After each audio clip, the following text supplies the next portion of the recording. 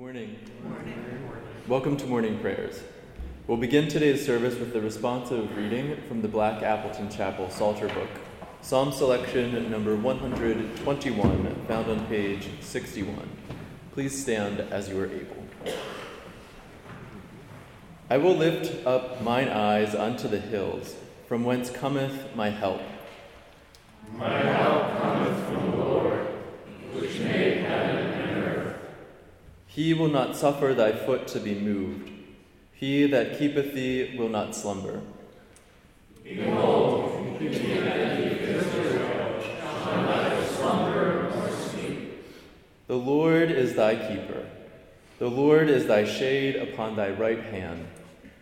The sun shall not smite thee by day, nor the moon by night. The Lord shall preserve thee from all evil. He shall preserve thy soul. The Lord shall preserve thy going out and thy coming in, from this time forth, and even forevermore. You may take your seats.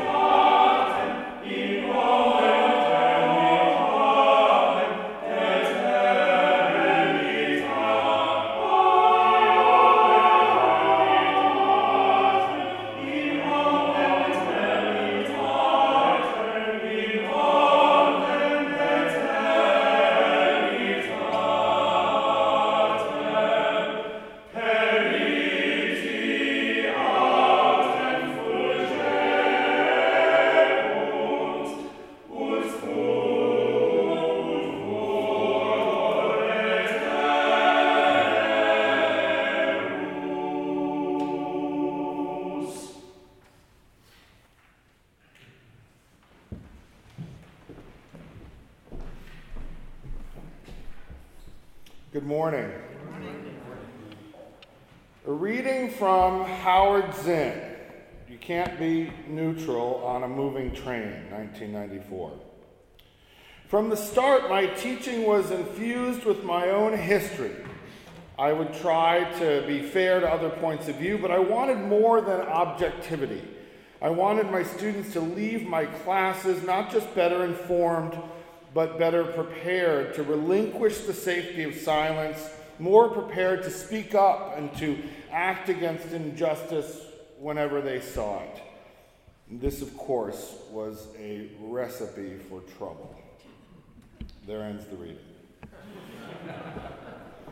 For as long as I can remember, I've been drawn to troublemakers.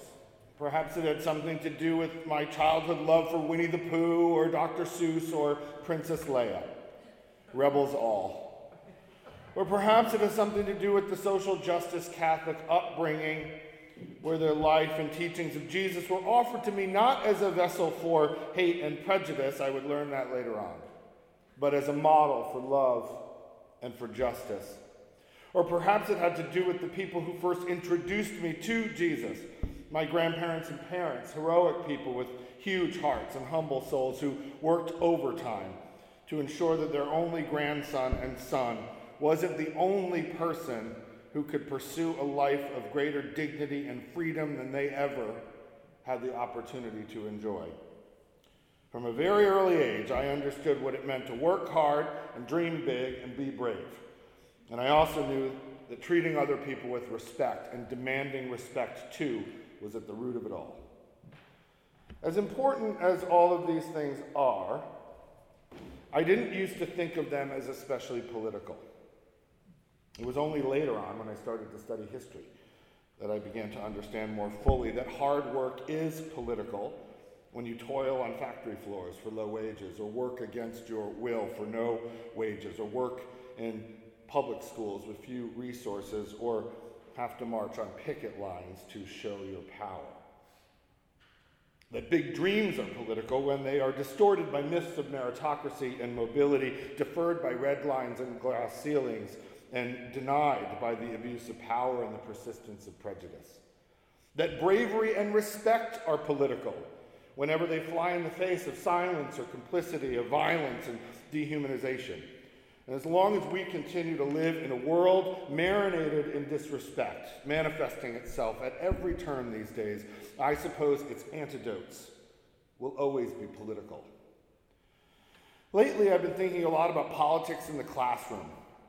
As some of you know, for the last decade and a half, I have taught on the faculty at the Harvard Kennedy School. This is an interesting place to teach, though not always an easy one. My students are wonderful, truly. But depending on the day, I feel like Sisyphus pushing that rock up the hill, or Don Quixote jousting at windmills. I could fill a much longer sermon with gallons of spilt tea, but that is best left for another occasion, perhaps a therapist's couch. Let me focus today. In recent years, on campuses like this one, there has been a growing, and to my mind, disturbing trend that I can best describe as perception anxiety disorder. That is the ever-present obsession with the institution's branding, that it not become too liberal, or God forbid, progressive or radical. This manifests itself in myriads of ways: constant calls for civility that sometimes feel more like a cudgel than a commitment to critical engagement, persistent pleas for balance that feel more like false equivalency than fair and fierce debate, ahistorical affirmations of free speech that forget the radical roots of that foundational right. Sometimes I wonder if all this institutional and ideological tone policing isn't really an attempt, a kinder way, to tell some of us to just shut up, so that the powers that be can raise their riches and sustain the status quo. Perhaps that isn't their intention. I'm willing to be open to that.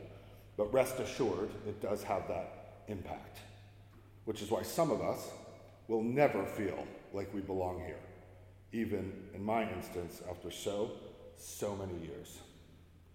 A few weeks ago, I was at a meeting where we were discussing how the Kennedy School might commemorate the 100th anniversary next year of the 19th Amendment, where women got the right to vote, although not all of them by any means. We were discussing potential programs, and one of the people in attendance noted that there was an upcoming program featuring two prominent women of color who had devoted their careers to democratic organizing, particularly the safeguarding and expansion of voting rights for historically disenfranchised groups of people. Another colleague, a tenured faculty member and an administrator formerly, responded by saying this: "I worry about events like these.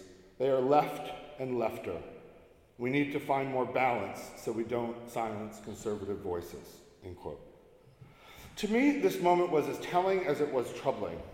Not only did it say that progressive voices, in this case, two distinguished black women with deep expertise and experience on the electoral silencing of people of color, could not stand on their own, at the center of things, for once, but that they must always and everywhere share space with conservative voices in the interest of, quote, balance.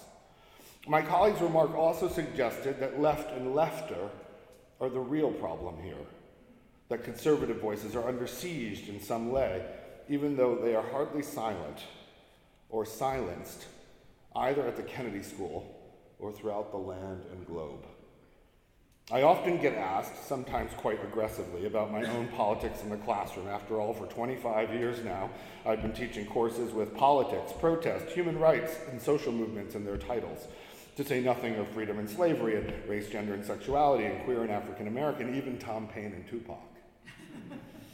In part because of this, I've sometimes been branded as a troublemaker myself, viewed with suspicion by sustainers of the status quo, susceptible to surveillance and sidelining and attempts at silencing. But having been raised the way I was by my folks, and having been educated the way I was by my teachers, including some of them here, and having lived the way I have lived and been forced to live among my people, I am unapologetic about my politics, and I wish more people were as well.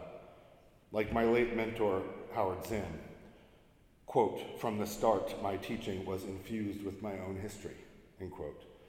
In the age of Google, there is no student with a smartphone who can't find out my history in politics, the principled, if flawed life, sometimes provocative, that I've worked very hard to try to model with a few flicks of a finger. So why deny it? I have always believed that pretending not to have politics is a politics all its own. And to be honest, for me, teaching is political, especially in these treacherous times, especially at a school of government, politics, and public policy. We must never silence voices in our classrooms. That's a given. But nor should we forget that those voices are attached to people who live politicized lives in an increasingly polarized world. We must always welcome dissenting views. That, too, is fundamental. But we should also acknowledge that there's a difference between a critical challenge to your point of view and an attempt to silence it. We can embrace disagreement and debate without being disrespectful and defensive.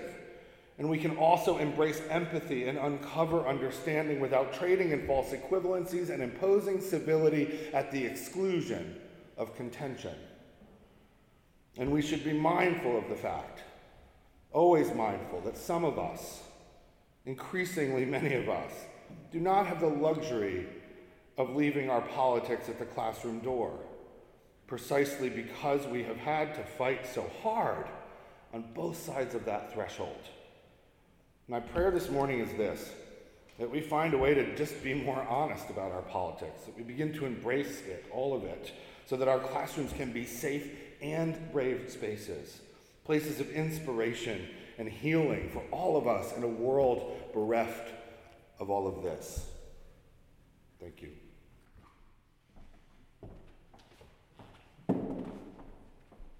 Please join me in praying together the Lord's Prayer, found on the reverse of your order of worship. Our Father, who art in heaven, hallowed be thy name. Thy kingdom come, thy will be done, on earth as it is in heaven. Give us this day our daily bread, and forgive us our trespasses, as we forgive those who trespass against us. And lead us not into temptation, but deliver us from evil.